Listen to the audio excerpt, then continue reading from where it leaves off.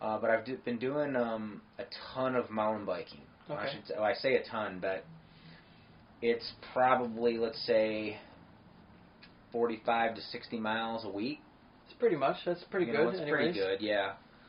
So I've taken on this this new love for riding in the dark. Okay. Do you use lights at all? Oh yeah, you have to, right? Headlight. Because you're in the woods or whatever. But I've got a helmet light And a bike light? and a bar light, and they're capable of doing 1,400 lumens a piece. I knock them down to 800 because the battery lasts like twice as triple as long. Right. But what it's done for me is because I have bad perception, and my peripheral, even though I have bad perception, my peripheral is pretty good, right? So I get distracted from things on the side. Well, my bike handling skills haven't increased that much in the last couple of years of mountain biking, but in the dark I've found that you're kind of in a tunnel, and your vision, you see what you see kind of deal, and you see is like riding a street bike or a motorcycle on the track, looking up and looking through the turn means a lot, right? So if you got a light on your helmet, so it's just helped me fundamentally learn how to ride a bike better. So I'm now faster in the dark than I am during the daylight.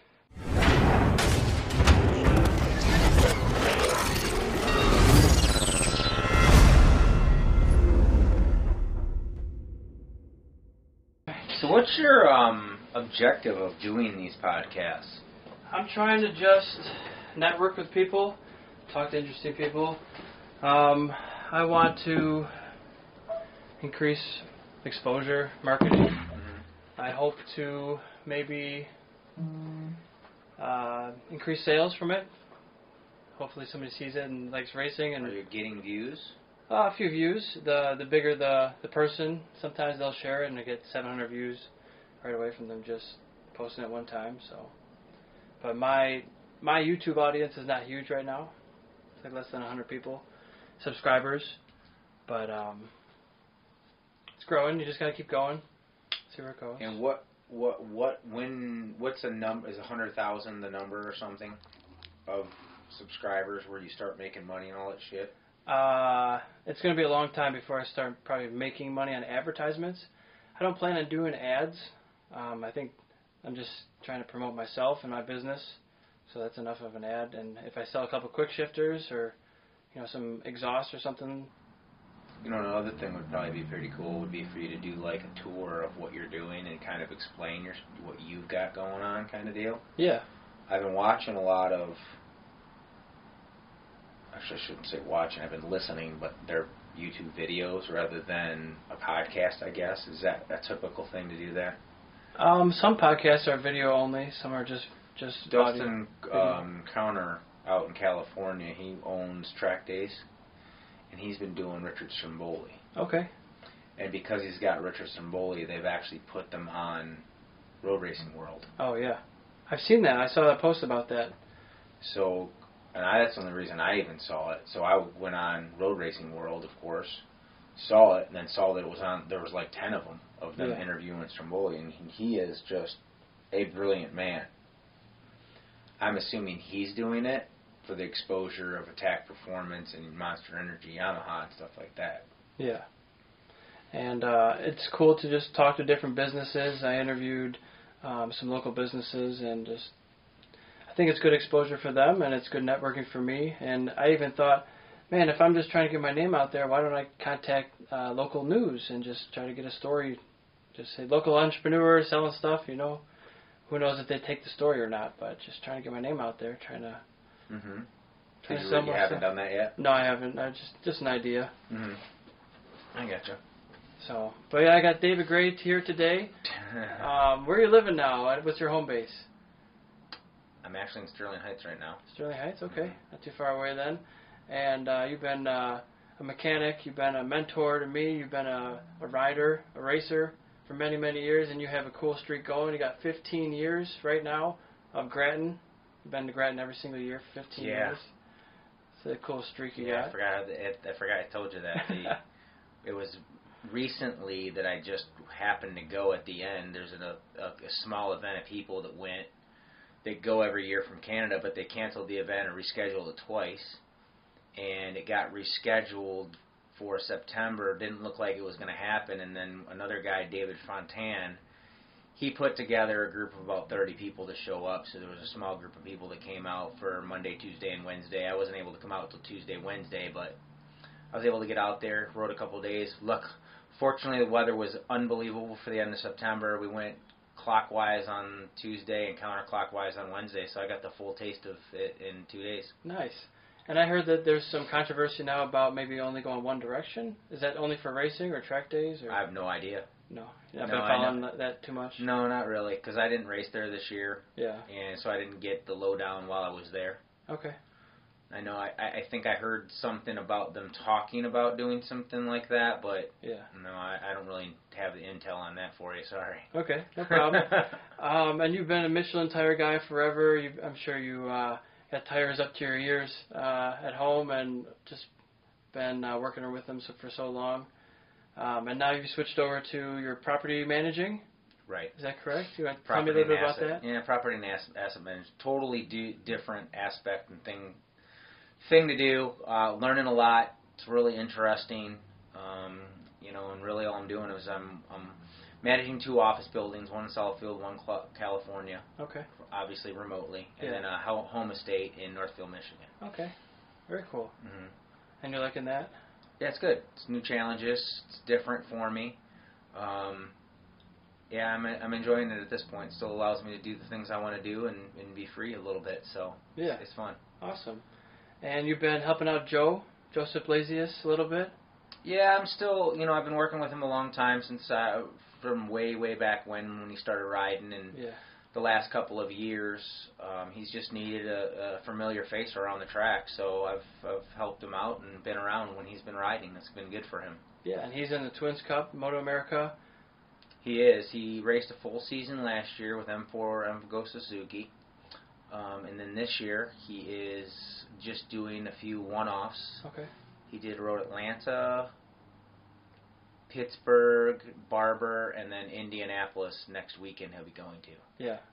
So doing 4 this season. It's just, with the COVID, how it all worked out, it didn't, for whatever reasons with sponsorships and getting it all put together, and they weren't sure if they were running a season this year, Moto America, or how that was going to go down, and I think he just chose to go on a different path. So nothing wrong with that. No, not at all. And he seems like he's had some pretty good finishes, and he's learning, and he's getting faster and more consistent, it seems like. Oh yeah, man. So you've got a guy that's not been training in a year or at least since February or what have you. Not riding a whole bunch other than at these Moto America rides and rounds, and shows up with these kids and these guys that are riding every weekend. And just like, for example, when we were at Barber the other week, they just came back from 3 consecutive weekends or a week off in 4 weeks. Yeah. Rode every weekend, right? And he shows up and he's right on pace with those guys. Yeah. Gets 4th the first day and a 5th the second day. Yeah, that's great to see. It's pretty amazing, for sure. That's definitely what you're looking for when you're going pro and you're trying to fight for, championships this year. He's only doing a couple of rounds, but definitely fighting for the podium and fighting for those places. He's up there, so. Yeah, right on. It's cool to see. Mm-hmm. I hope to get back in there and do the same myself. I've never been on an SV or Twin Cup bike, but I think it'd be interesting. It's like a dumbed down 600, a little slower. Well, the Twins Cup bike is no normal SV 650, right? I actually had the privilege of riding it out in California last winter. He has at the time, had a practice bike or a backup bike, and he would ride that at some club events and in training on the off season, and I had the opportunity to ride it out there, and it literally is based on the way that the bike is set up and the electronics and the offsets of the triples and the braking and everything about the bike. It legitimately feels like a 600. Okay. With like 89 horsepower. Okay, yeah. Right, it's a slow 600, right? And he rides the wheels off the thing. It's got the engine that he had for the last 2 years was the engine that he ran the first weekend at Road Atlanta 2 years ago in 2019. And that was a 3 generations ago engine configurations for M4, which was, I don't want to say it was considerably slower, but it was, it was like 82 or 3 or something horsepower or something like that, right? Is what it was, and he literally had ridden that thing for 2 years. This last year that we were down at Chuckwalla before the COVID hit, he had broke 2 track records in 2 classes. Wow. With the bike. Yeah. Just flying. It's phenomenal. Is that CVMA out there or CVMA, where west? Yep. Okay. CVMA. That's awesome. Mm-hmm. And he's from California. He's living out there full time with his dad. No, he lives here in Waterford. Okay. He's got a house in Waterford, but he does a lot of work in California. Is what he does. Yeah. Okay. Very cool. And what kind of stuff do you help him with in the weekends? Is it just technical, like, hey, this is how you're going through this corner, maybe you could take it this way, or is it more kind of just like the things that he asks and needs, right? And it's for Joseph, it's more of a common face. Yeah, just a familiar person in the pits, talk to and just hang out with, and kind of. Okay, very good. And yeah, I mean, it might be a good candidate for you to do another interview with, maybe in the future. Yeah, absolutely. I'd love to have him on. He could give you a little more insight about what's going on in regards to that. Yeah. Okay. I saw he just had a cool burnout in his backyard. Yeah. It's pretty exciting. It's pretty neat, yep. Yeah, his wife is pregnant, girlfriend. Girlfriend, yeah. Girlfriend's pregnant. It's exciting. And tell me about some of the mentor stuff you've done. I mean, it hasn't been so structured. I mean, you just were at the track one day and I needed help, and you helped me out a ton. And then it turned into a friendship. Mm-hmm. And you definitely helped me out a ton with everything, and I can attribute a lot of these trophies to stuff you've helped me with, or in a pinch, my transmission was broken, and you stepped up and helped me out. Best I can anyway, right? I've been doing this a long time. The sport of motorcycles and the track day community, the family, the racing aspect, the family at the races, that it's a tight-knit group, and to see new people come in, I like to spread. I was a very fortunate person when I worked in the industry to have the ability to be at the track as often as I was, being able to make a living at it and enjoy it and love it, and be working for a couple of great companies that allowed me to have the privilege to do that, right? So I wanted to give back to the people like yourself and other people, help them with their riding, and help them grow in the sport and try to make responsible decisions, right? Yeah. I mean, I don't want to say that I rode a lot. I did ride a lot, but it wasn't. It was something that was satisfying another itch that I had, right? As far as helping people, give I really back. like to give back and to see other people progress on help that I give, right? Yeah, and it's been tremendous, and other people have told me it's been very helpful. All the information, just the tire. What's a good tire pressure, Dave, for this event, this day, this tire? Right. You just give a number right there, and it's so valuable. And anytime you're at the track, I always look for those kind of guys who would give that information, and you're always one of them. Right on.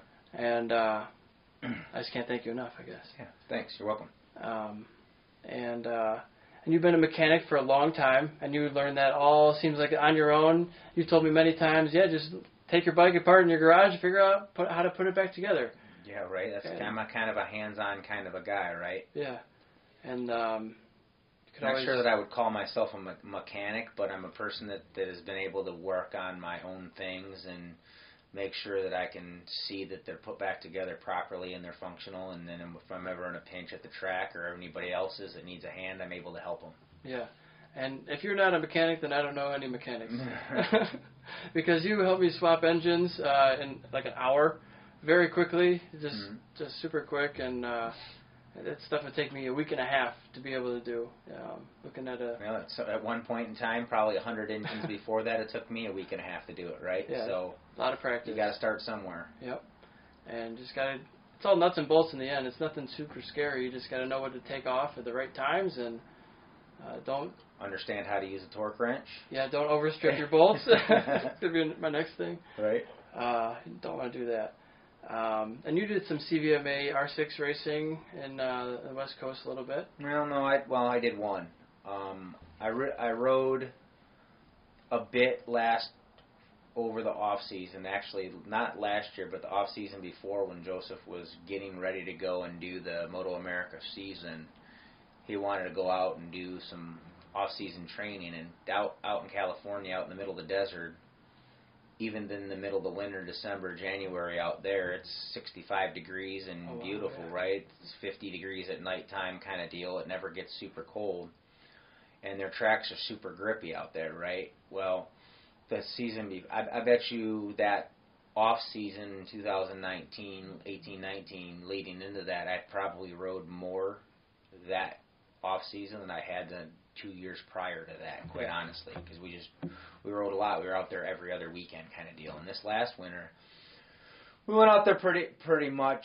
We stopped in Coda in November and then drove it out there for December and January and February, and then COVID hit. Yeah. So at the end of February, we didn't go out there anymore. And then April, I went out there and was going to, work on bringing the truck and the trailer and the bikes and everything back. And I had an opportunity to ride and race out there. Got some friends out there, one of the Michelin vendors that I used to do some business with. And, over the last 2 years of being out there, got a friendship with a bunch of people that were out in California at the CVMA events, and a couple of guys from Canada that we knew that Etienne, my friend, knows, that were from up the Quebec area. So I decided to stay out there for the week, and I got the opportunity to race one of the days, right? Which was a good time. It was fun. I mean, other than the fact that it was 106 degrees. Yeah. But it's dry heat, right? I mean, if you're in the shade or on your bike, it's fine. But it's not so bad. If you're standing on the asphalt in the sun, it can get hot, right? Probably 130 on the pavement. Right. So that's 143 degrees, I think, was what the track temperature was. Wow. Just trying to dial the tires in or what have you. But, the reality of that is that the bikes didn't overheat because it was dry heat. Okay. So, I mean, as long as the bikes aren't getting hot, it's fine. Really? The person can handle it, no problem. Yeah. You'll work through it. Man, I do this hot yoga now, and I think when I get back to racing the big bikes, it'll really help me, because it's, I don't even know how hot, 100 and whatever degrees in that room for 60 to 90 minutes, and my heart rate, just using my watches, it's maxed out, just standing on a mat. So I think it definitely helps me for the mountain biking, because I wear a full face, even for mountain biking, for the races at least, and nobody else does. And I'm not hot with it. It's just normal. It's just what you wear. You got to wear it. So, but what kind of stuff do you do for your cycling, for your training? Do you do a lot of miles nowadays? Well, I don't do the road bike miles like I used to. If I travel, I'll take a road bike with me, and I've got a trainer, so I'll do a little bit of that. When we go to the hotels, it's funny, I was just in Alabama, and I was able to use the hotel gym in there. Okay. It's the first hotel gym I've been able to use in 2020, right? I mean, obviously, I was the only one that was using it, because everywhere else on the planet, you can't use the gym, especially at a hotel. They're all shut down. But I've been doing a ton of mountain biking. Okay. I say a ton, but it's probably, let's say, 45 to 60 miles a week. It's pretty much. That's pretty good. It's pretty good, yeah. So I've taken on this new love for riding in the dark. Okay. Do you use lights at all? Oh yeah, you have to, right? Headlight. Because you're in the woods or whatever. But I've got a helmet light and a bike light and a bar light, and they're capable of doing 1,400 lumens a piece. I knock them down to 800 because the battery lasts like twice triple as long. Right. But what it's done for me is, because I have bad perception, and my peripheral, even though I have bad perception, my peripheral is pretty good, right? So I get distracted from things on the side. Well, my bike handling skills haven't increased that much in the last couple of years of mountain biking, but in the dark I've found that you're kind of in a tunnel, and your vision, you see what you see kind of deal, and you see is like riding a street bike or a motorcycle on the track, looking up and looking through the turn means a lot, right? So if you got a light on your helmet, it's just helped me to fundamentally learn how to ride a bike better. So I'm now faster in the dark than I am during the daylight. Well, you as said crazy before, as that sounds. if I saw where I was going, I wouldn't go so fast. Yeah, that's when people ask me why I don't wear my glasses when I ride. I was like, if I saw, it's like you said. Yeah. If I wear my glasses, I wouldn't be scared. Right. Yeah. And so you have issue with your vision. I have an issue with my vision as well. I have amblyopia, so I actually have a lazy eye in my left eye. Most people can't really tell, but it was 120 when I was younger, and we did patching. So I wore a patch in my good eye. I've done all of the same stuff. That's exactly what I have, right? I've done all the same thing my whole life. Yep. I've been wearing glasses. My glasses are actually prisms. Yeah, okay. Right, so when I was born, the pupils of my eyes were actually into the side. Okay. Couldn't really see them, right? So I was actually having surgeries when I was 6, 7 months old. Wearing glasses before I had 3 surgeries on each eye before I was 3. Okay. So the muscles, when they cut them, they sew them back together, tightened up, right, and it brings it in, and it's kind of like an alignment on your car, right? You tow it in and tow it out or what have you. Yeah. So they had to do 3 of them, and then we were wearing the patches and whatnot, and I'm a bit farsighted, and I've got the prisms in my glasses, which are why my prescription's so thick. Yeah. Right? It's just basically they're prisms. It's not really correctional. I gotcha. But more prisms. So I can see okay without glasses on. Yeah.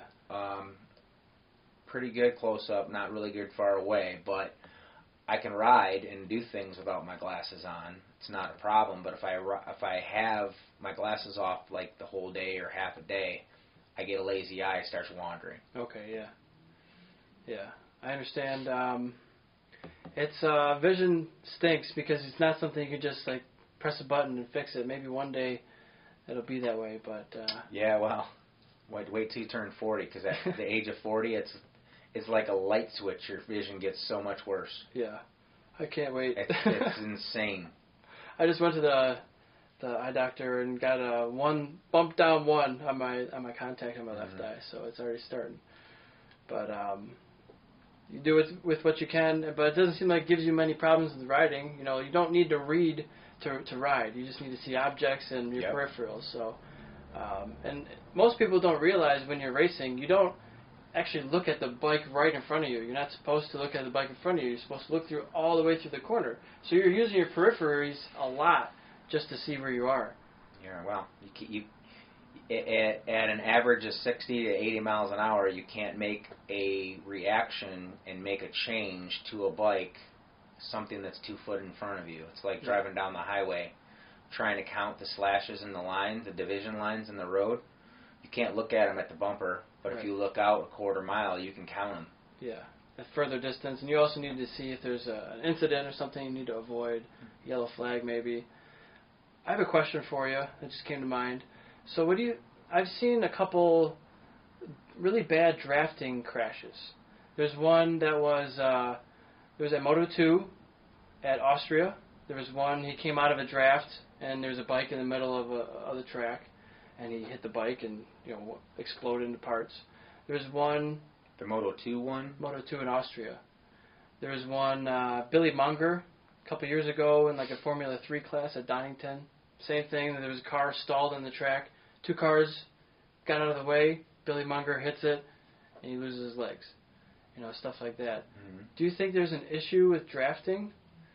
Or do you think that's just how the sport is, and there's no way to avoid those things? Because I feel like there's always a better way, and I don't know what the answer is.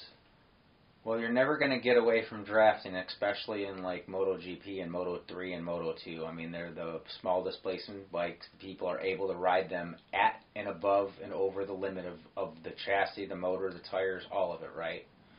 So now you're fighting for every inch of every particular second you're on the track for every lap, right? Like I think you're talking about the one that Siren ended up getting hurt pretty bad at, Hefty Siren. For that even the commentators made a comment. That corner is blind with a crest that you can't really see it. However, there are flags waving in the corner that you can clearly see on the camera.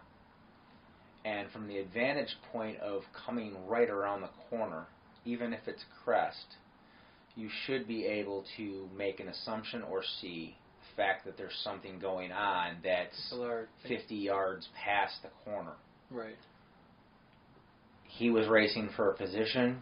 He maybe wasn't fully aware of the circumstances in the situation because he wasn't in, I'm making assumptions here, right, of course, sure. But it's possible that he was just so focused on his racing and his position that he didn't see all the other warning signs, right, which means he's riding at 100%. Yeah. I mean, he's not seeing the people swerving around. Riding at 100% on the, on the track or, even a track day, you don't leave yourself any room for error or any other decisions. Right. So that's on the individual rider, unfortunately, I believe, right? That's just my assumption and my opinion. Right. And even, I was maybe thinking some sort of heads-up display in your helmet for a flag system. If that would maybe be like, sometimes they have lights, on the tracks. All those tracks have lights now. They have lights and they do flags. Yeah. If you put it on your dash. They have 8 corner workers, right? Yeah. It's not like there's somebody attending to something and nobody is taking care of flags and stuff, right? And if they aren't, there's still lights. Right. And if there's an issue on your dash, you might see that on a straightaway, but you're probably not going to see that any other time. Mm-hmm. So that wouldn't even help if it's on your dash. So you're not going to see it on your dash, and you may not see it in your helmet. And if you see it in your helmet, it might take away from your peripherals. Yeah, sure. So there's a lot of issues there, but it's not perfect, but it's pretty good. Right, but I mean, if you consider the amount of races that we watch on television, whether it be Moto America or MotoGP or World Superbike, and you take that over a 20-year span, I mean, there's less than a handful of fatalities and less than a handful of crashes that are pretty severe, like that one that happened. There were 2 of them that happened that particular weekend in Austria. So there's a handful of times, or not even a handful of times, where there's those kind of severe accidents happen at the top level. Right. It's extremely rare, but it does happen, and you can never get rid of everything. You can try to. Definitely try to. Right, but I mean, I think at that point, that's regulations of the motorcycles. Yeah. Yeah, and they say there's also a brake on it. If you're getting too close, you can use a brake too, or get out of the draft. So, let's switch gears a little bit. How about some after track day or after racing shenanigans? Is there anything you like to do? Just relax, eat a good hot dog or hamburger, get some good food, maybe play some games or anything?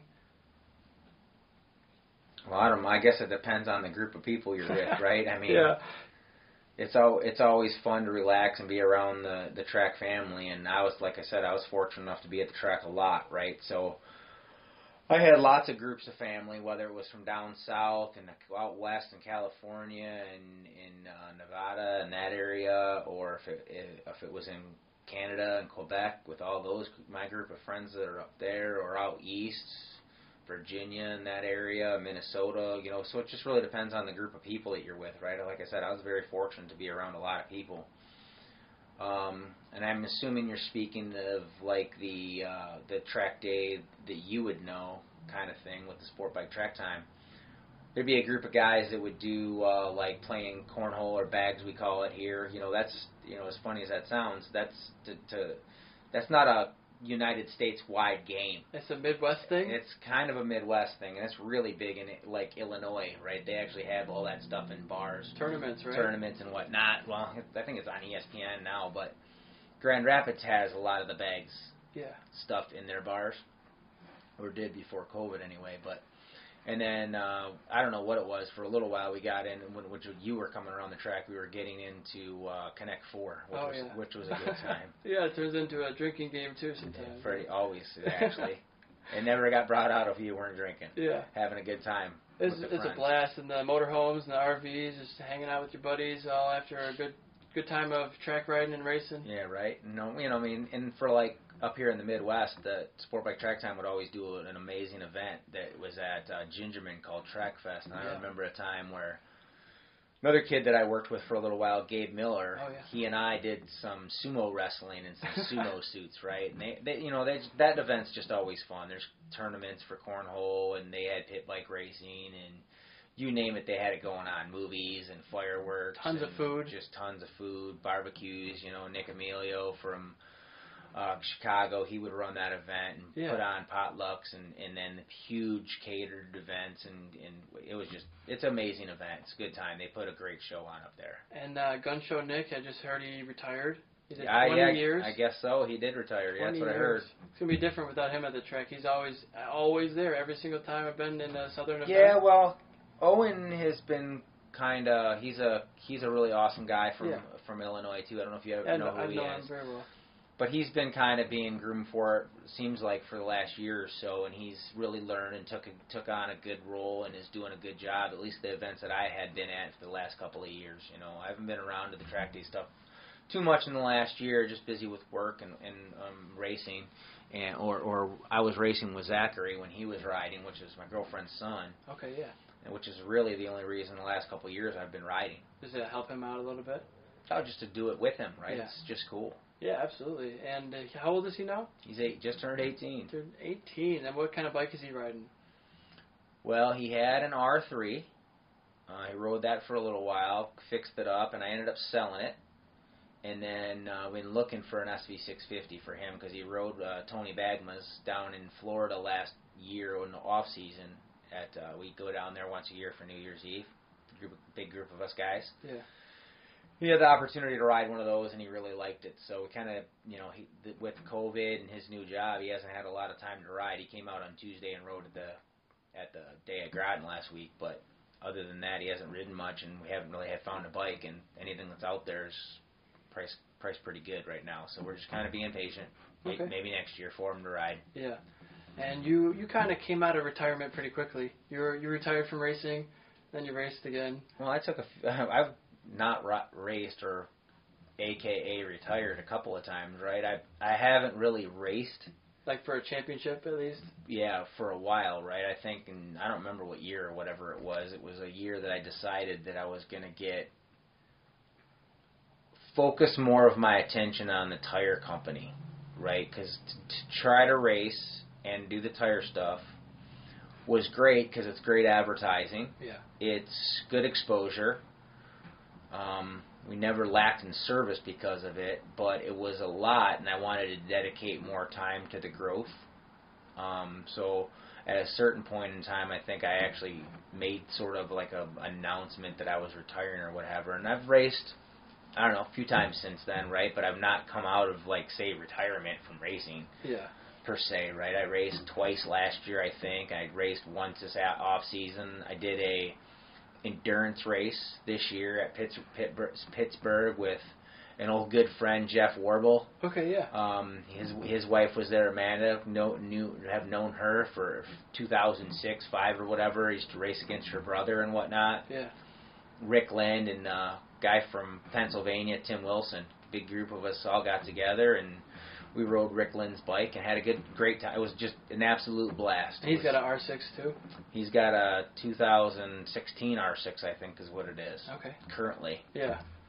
So, yeah, that was a really good time. It was very interesting to be able to go to the track. And Rick's a lot like me. Struggle with delegation. Who's going to do what? Who's going to do what?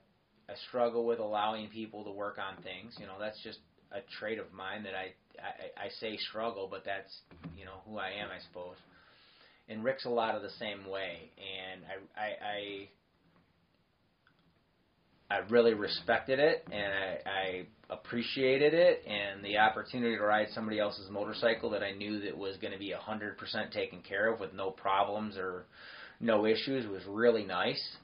I got to go there and enjoy being around the people and the other racing community, and got to see Evelyn and Sean, which was great, from Wera, the owners of Wera. It was really good just because I hadn't seen them yet this year. And Lisa, my girlfriend, was there with me, and we just had a really good time. Yeah, it's not too far of a drive either. No, it wasn't too bad. Friend of mine, Harry, he drove out there with us, and he did the endurance race with some other people, and we just had a great time, yeah. And how'd you finish in the endurance race in your class? We got third. Pretty good. You got a podium, got some hardware. Yeah, we got some podium, got hardware. Awesome.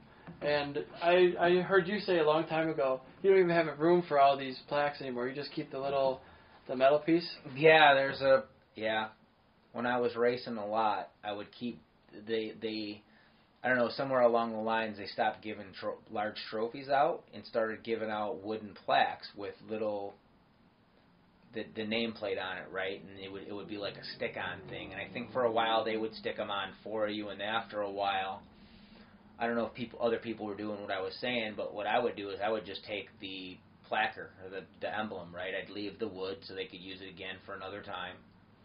And I would just take the placard, and at the end of the season, I would put together a poster-type deal of all of those from each individual season, 13, 14, whatever the year was. Yeah. It's a cool memento. You know, it's for me, it's such an accomplishment. And just to put them up in the attic, they were up in the attic for years. I'm like, I got to put them out somewhere. Do something. Yeah, they're cool, man. It shows who you are and what you've accomplished. And yeah, it's I don't have a college degree, but these are my credentials, you know. Yeah, right. Right on. I don't know if I get a job with this, but maybe the job I'm looking for. You might be able to. That'd be cool. So, yeah, we're just shooting the shit here. Is there anything you want to talk about, you want to bring up, or anything on your mind? No, not really per se, I don't think. And what's going on in your life that's new recently? Anything in particular? You know, just like everybody else, just motoring through the COVID and the, you know, being kind of shut down or locked up or however you want to call it, you know. I mean, everybody's got their own political opinion and view of it, right? So you kind of got to respect other people's opinion and their views on it, and hopefully if yours is different from them, they do the same, right? Doesn't always seem to work out that way, but that's what you hope. Right. I've got in the last year, I guess, I've got into some jet skiing. Oh, yeah? Which is kind of fun. Doing like learning stand-ups? Well, I used to do a lot of that when I was younger, but now I'm getting like some older Sea-Doo kind of sit down, two-person, one-person, like runabout racing jet ski type deals, right? I'm not really doing any racing or anything like that, but they're just kind of fun to tinker with and learn. Yeah. And so what rivers or bodies of water, lakes you're going on with those? Yeah, well, I've gone down to Metro Beach a couple of times and gone on to Lake St. Clair and Lake Michigan and some inland lakes. Just kind of bopping around Oakland County kind of deal. It's fun, though. It's probably not super expensive once you got the machine. Hopefully there's not too many repairs. Yeah, right. Just parts, and you probably figure it out yourself at this point. Yep. Very cool. I've learned just enough to get me in trouble, right? As soon as you get into the jet ski business, you get in the jet ski repair business, right? Right, I guess. I hear that's definitely true with the RVs and campers. But you had a pretty cool camper. You're not a camper, but a trailer that you would just sleep in. You just bring down the side of that bed and put it on stilts. Some bunks that were pretty much down all the time, or at least one of them was. The one I slept in is just a bunk that folded down from the wall, and you know, it is a car hauling trailer, a pretty large one, 28-footer, 28 by 8 I think it is, or 8.5 or something like that. And it's, now that I'm not doing the tire service out of it, it's pretty large and in charge, right? There's a lot of room in there, so you can put a few bikes in there and have stuff everywhere, and it's pretty roomy. Absolutely. You could live in that thing pretty much. I don't know about that. There's not really a bathroom or whatever, but there's a refrigerator and power and AC if you ever needed it. Yep. I see you're working on your laptop. Maybe there's internet in there. Or you could satellite card or something. Well, out of your phone, right? You just hotspot it, I think they call that. Yeah. Tether, that's what it is, tether. Yeah. Well, they use hotspot too, I think. But my dad is nearing 500 days in a row of exercising every day. Wow, that's awesome. He's 63. He was not an athlete before. He was a soccer coach for a little while. He would walk a mile or two every day, but he just took it upon himself. He sees my brother my brother's a 4-time triathlete now, and he's going to do 2 Ironmans next year instead of just 1. And he sees me doing all these miles, and now my dad has more miles this year than I do. He's like 1,900 miles cycling and running this year. It's phenomenal. That's more than me. Right. So it's great to see. He might not be going, on Sunday I did a 50 miler. I went to Stony with Jeff O'Berry, and we did a whole bunch of laps around the lake. He might not do a 50 miler, but he's out there and he's doing it, and it's great to see. But he's actually starting to get a little bit injured now because he's going so Just much. Sore, And he's like... Needs to recover, right? Yeah, you do need days off. It's important to have those days off.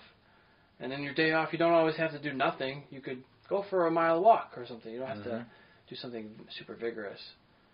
Right on. So cool. Congratulations to him. That's great. Yeah, absolutely. It's good to see, and it's motivating for me because like now I have to kind of compete with him. And even though I'm doing my own thing, I want to do more because he's ahead, right? So it's that competition aspect of it. Would you ever consider doing some mountain bike racing? Because I'm doing the championship I've been doing for the last couple of years. I think that's foot racing.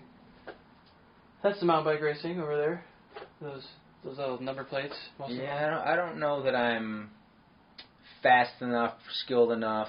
I'm not fast. If I've got the right bike for it, all that stuff. I mean, I don't know. Yeah. I might try it just for the heck of trying it. But I also, one of the things I like about riding early in the morning, and even when it wasn't dark at 6 o'clock in the morning, I was still riding at 5:30, 6 o'clock in the morning, right, before it was dark like it is now, right? I'll literally get up and I'll be at the mountain bike trail by 5:30, done by 7 o'clock kind of deal, right. 7:15, something like that. You Yeah. know, put 16, 17 miles in, go do 2 or 3 laps around Mayberry, okay, yeah. and or Pontiac Lake, a couple of laps or whatever, and there's nobody out there.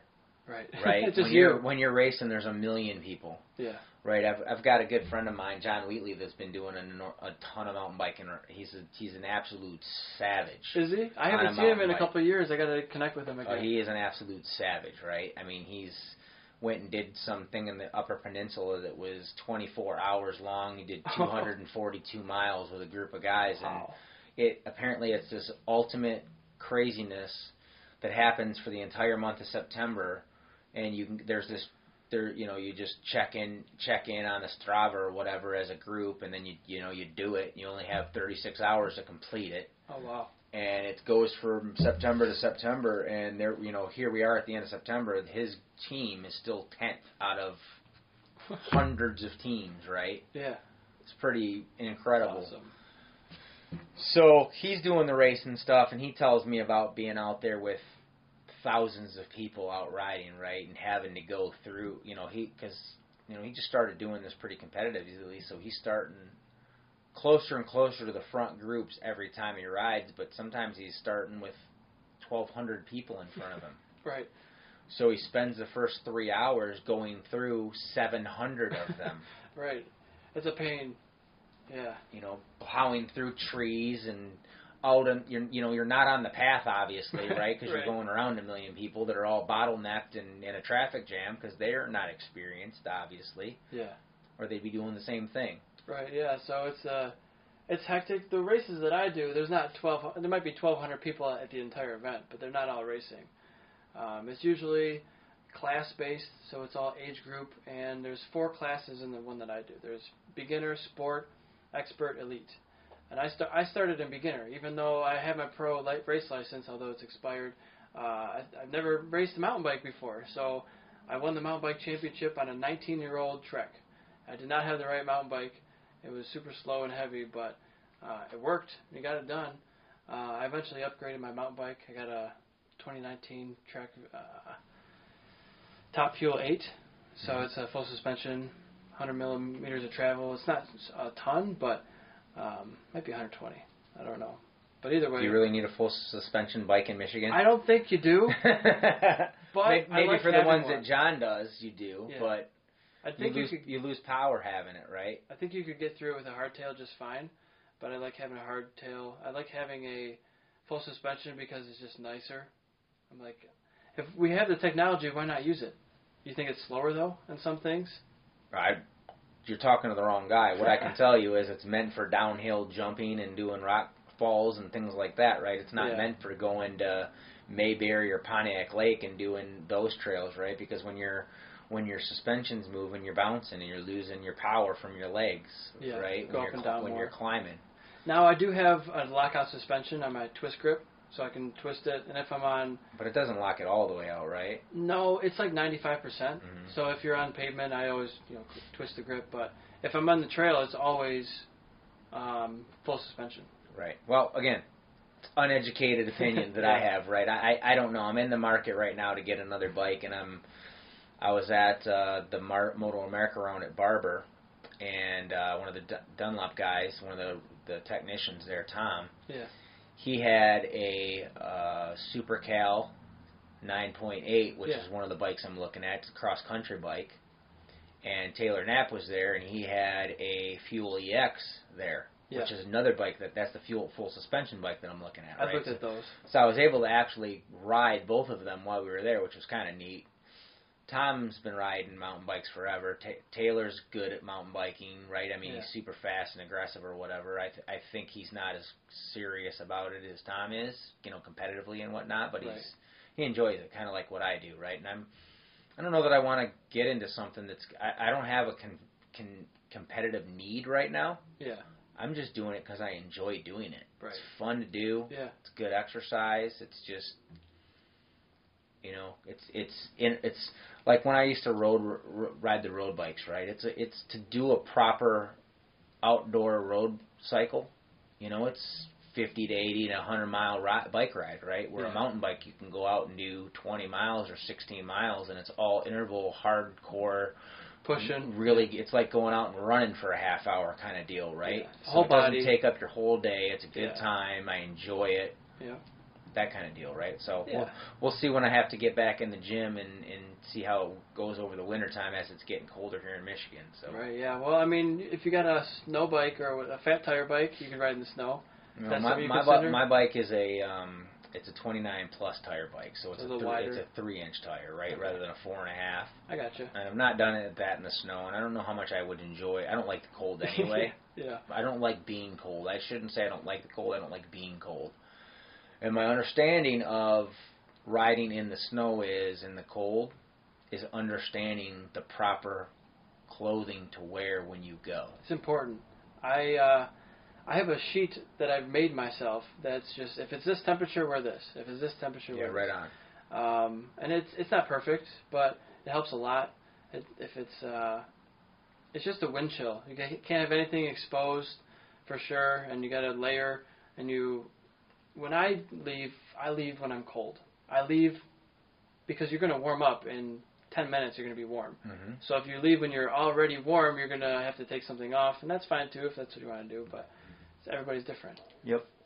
So yeah, I've been trying to do the longer rides lately. I've been trying to do more road cycling the last few weeks. Been trying to get just a higher number of miles, and to do that, I either have to ride my mountain bike for triple the time or ride the road bike for less time. So I've been doing 40s and 50s.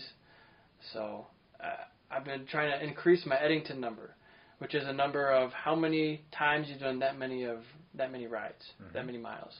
So right now I'm at, I think, 37. I'm trying to get to 38. So every time I try to get at least that number is about your consistency in the duration of how amount of time you do it in, right? It's not. I think it's just a lifetime number. Like you can do it by just year or. Yeah, but I meant for it to be beneficial to you and your fitness. Yeah, I mean you should. Keep just doing if your it goal is frequently. just to cruise up your odometer, that's cool, I guess. Yeah. But right, I mean you're doing the cycling for a fitness reason, and you should have an actual goal. Right, to be able to do that work with less heart rate, to do it easier, less work. So that's kind of the goal. My brother does a lot of heart rate based training. So he'll go out for a run and only go up to 150 or whatever the number is. And if he's over that number, you got to slow down. So I think it works for him, but I've never tried it that way. So everybody's different. I think it depends on what you're training for. Yeah, he's doing super long endurance stuff. I'm not yet. Right. Although it'd be interesting to do an Ironman. I think it'd be kind of cool. I haven't done a marathon yet, so I got to do at least one of those disciplines. I think the full amount, and then do all three at once. It seems like kind of ridiculous. It's like 140 miles. It's a long way. But you've done a bunch of endurance races now. I remember you did the one in Road Atlanta. When I was there, I was doing the pit board Mm-hmm. with Derek Yep. and somebody else. I forget his name. But, and you did the one in Pittsburgh. So you've done how many endurance races? Can you even count them all? No, it's been a bunch. It's been a bunch. Mostly 4 hours, 6 hours?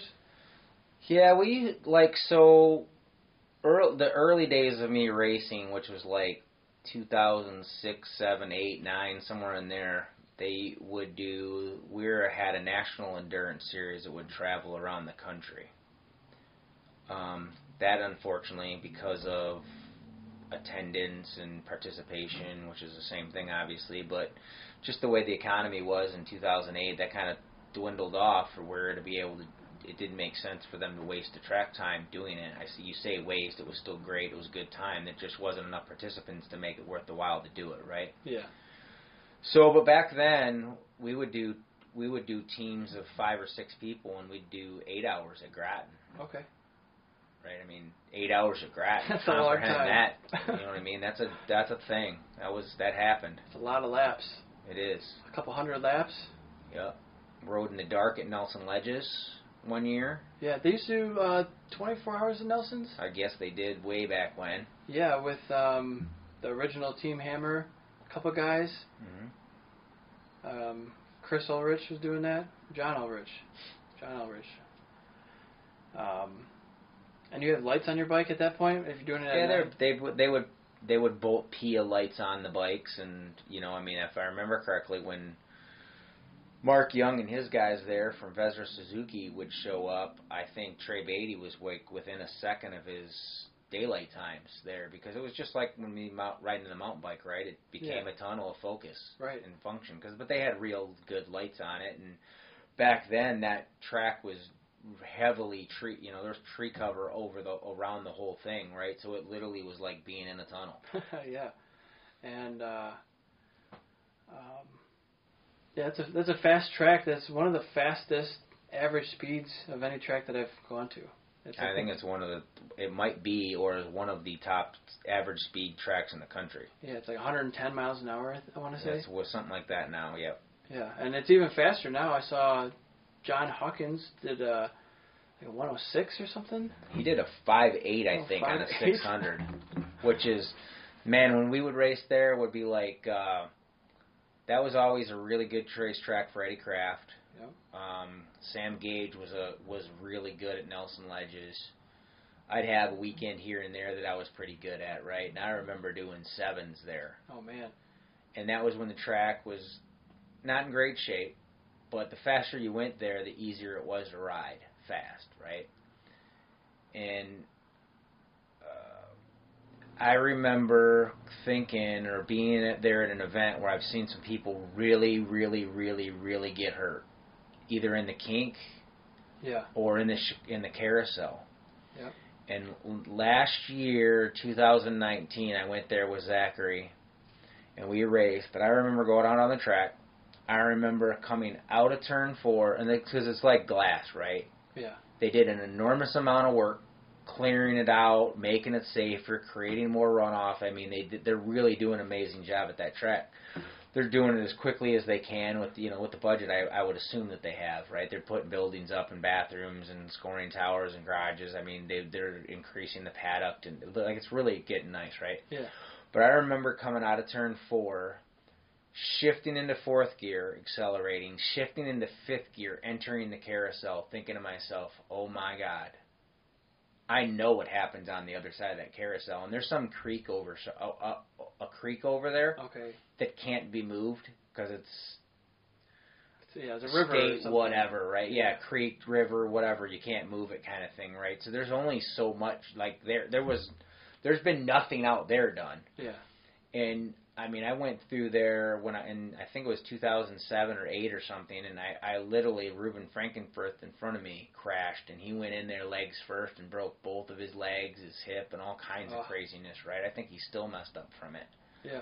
I mean, I've seen people leaving helicopters out of there, and I'm not, my risk versus reward anymore, it isn't about being number 1 or winning the first place, right?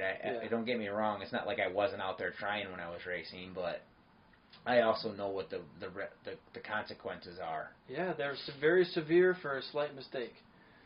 And I don't know. Well, the solution is easy: move the walls, right? Or don't build a track that you're going to hit the wall. No, the track's also 40 years old, and it is what it is, right? I mean, you can't. I don't think it's unsafe to ride by any means, right? When it was coming apart and asphalt was coming off of tires, going through radiators and hitting people in the helmet, that was an unsafe circumstance, right? The track is so much safer right now than I've ever even ridden it. Yeah.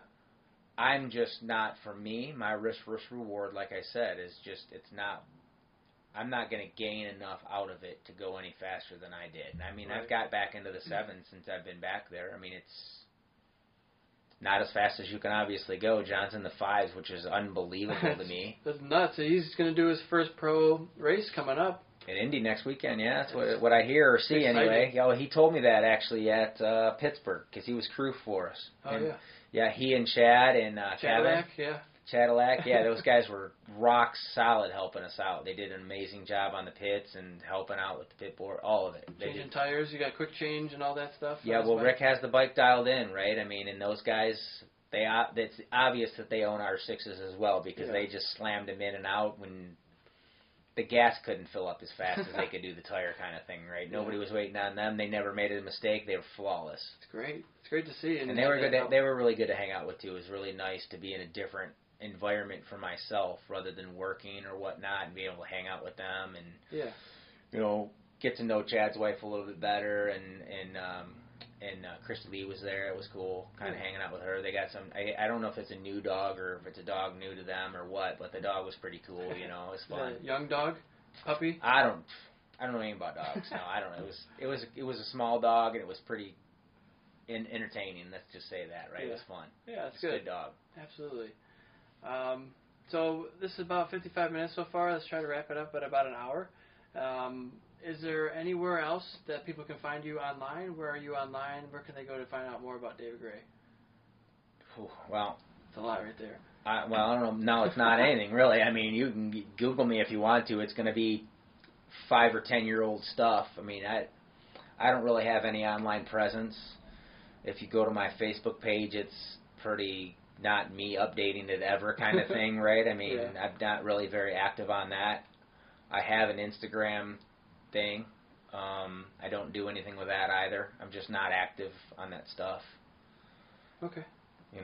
Nothing against it. Whatever, it's to each their own kind of thing, right? It's just I'm distracted too easily, and when you know how that is, right? It's you see I'm a squirrel when I start playing with that stuff, and try to do my best to stay away from it, I suppose. That's good too. Everybody's different. Everybody, different things work for different people. So yeah, well, that's just kind of the way it's always been for me with the social media stuff. I mean, I don't want to say that I've definitely not rejected it, but it's just not. It's very distracting to me. Yeah. And one of the things that I've learned is to learn how to try to build on your strengths and try to stay away from your weaknesses, kind of thing, right? Yeah, absolutely. Don't need to bang your head against the wall if you know that's not working for you. Right. Right. Exactly. So let's wrap it up. I got actually another 2 podcasts to edit before I post this one, so I got some work to do.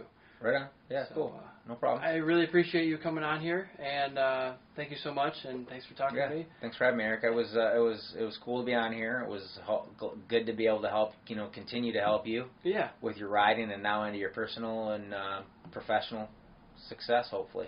Yeah. So I appreciate it a lot, and see you tomorrow, everybody. Have a good one. Right on. All right. So that's it. Cool, man. What do you think? Right on. Awesomeness. Nothing scary. It's just the cameras. Yeah, I don't care about any of that. Yeah, I interviewed a guy who owns a place called the Float Institute, and he has the sensory deprivation chambers. It's hard to describe, but that's why I wanted to interview him, because it's such a unique thing. You go into this bathtub-like environment with 1,000 pounds of Epsom salt. So you float in the water. The water is skin temperature. The air is the same. So you don't feel the water or the air, and you lose track of where the air and the water are. There's no light. There's no sound. There's no senses. And you just float there. And it's like meditation on steroids. And you just it's just nothing. It's just nothingness, and your brain kind of recovers itself in a way, and it's very unique. And I've done it a couple of times, and there's nothing else like it. It's like you just detach from all the stimulation. So like the social media stuff is like too much for some people, and I totally get that. As I exited that place, I went to get dinner, and I just happened to walk next door to the Mug Pub. It's just a bar, and they had like 57 TVs. And you just don't realize how much stimulation is always like coming at you. So it was really nice to do that and try it out. Right on. I'd actually recommend it. It was only like $30 to try it out for an hour or so, and I don't know if there's measurable benefits, but it was interesting at the least to try it. So. Right on. So. All right, I see a third place Mayberry 2018 up there. Yeah, they raced at Mayberry. What was your time? I don't know. I'm not. I could show you on Strava. Let's see how slow you think you are.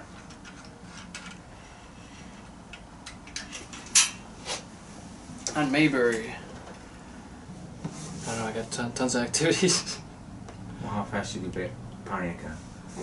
I think my fastest is 45 minutes or something, but it's not normal for me. I'm usually slower than that. Oh, so maybe we are about the same speed. So I can do Pontiac in 44 to 47 minutes with 3-inch wide tires. I think this year I did Pontiac Lake in just under an hour. It wasn't that fast. Well, how long's it been since you've been there? A couple months. It's like it's got asphalted. Oh yeah. Yeah, I don't know what happened. Well, I went there with my cousin, but John told me that a guy he knows, one of the studs that he rides with, did it in 34 minutes. I believe it. Those guys I was like, dude. I was like, the new stuff, the longs, everything. Yeah. Right, because they added 0.8 of a mile to it last summer. Okay. Yeah, they over by the airport. A little bit. And moved it around a little bit, and then doing the hards. Right. I mean, I'm like, my average is about 47 minutes ish. Yeah. I can't even comprehend going. What is that? 13 minutes faster than that? When I can pick up on 5-6 minutes. Yeah. But dude, I've gone out there and I've hooked it. Like, he told me that, and I was like, I went out there like a couple days later just to see if it's possible. Well, just to see like if I actually really gave it to it. Yeah. And didn't like slow climb some of the hills, and I actually attacked them. Right. And didn't go slow through some of the sand stuff, and I was going fast. Like, and it was 46 minutes or something, right? It wasn't even that much faster than my normal just going out and then riding. Right, yeah. Those elites are just on another level. They do it like 400 or 500 miles a week, or it seems like. I mean, I don't know how they can have that much power. Yeah, well, they've been also like I was trying to tell John, right? Because he's super strong for how long he's been riding. They've been doing it for 20 years. Yeah. They didn't just start riding 2 years ago like he did. Yeah, they were. And started getting serious a year ago like he did. They were elites. Where he's almost there. Yeah, right. They have the twitch muscles, and they found their niche, right? Yeah. Yeah, I'm embarrassed sometimes when I go to those events. There'd be old guys passing me, young guys passing me. I'm like, what the fuck, man? I'm no slouch, I think. And then they got all these people passing me. It's just you gotta race to your own level. There's always gonna be somebody faster. And I have not yet raced with clips in.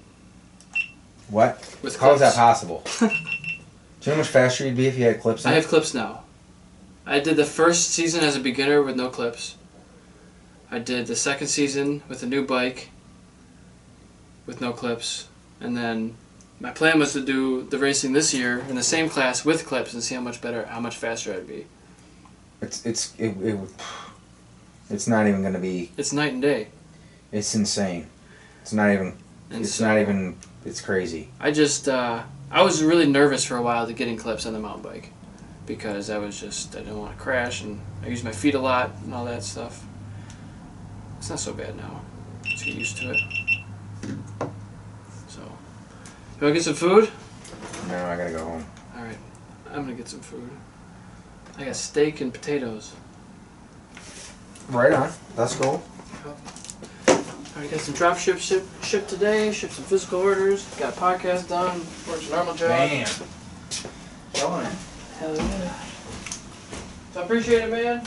Yeah. It'll probably be posted in like 3 weeks, Yeah, whatever. but nothing was date related that we talked about really, except for the Moto America thing. But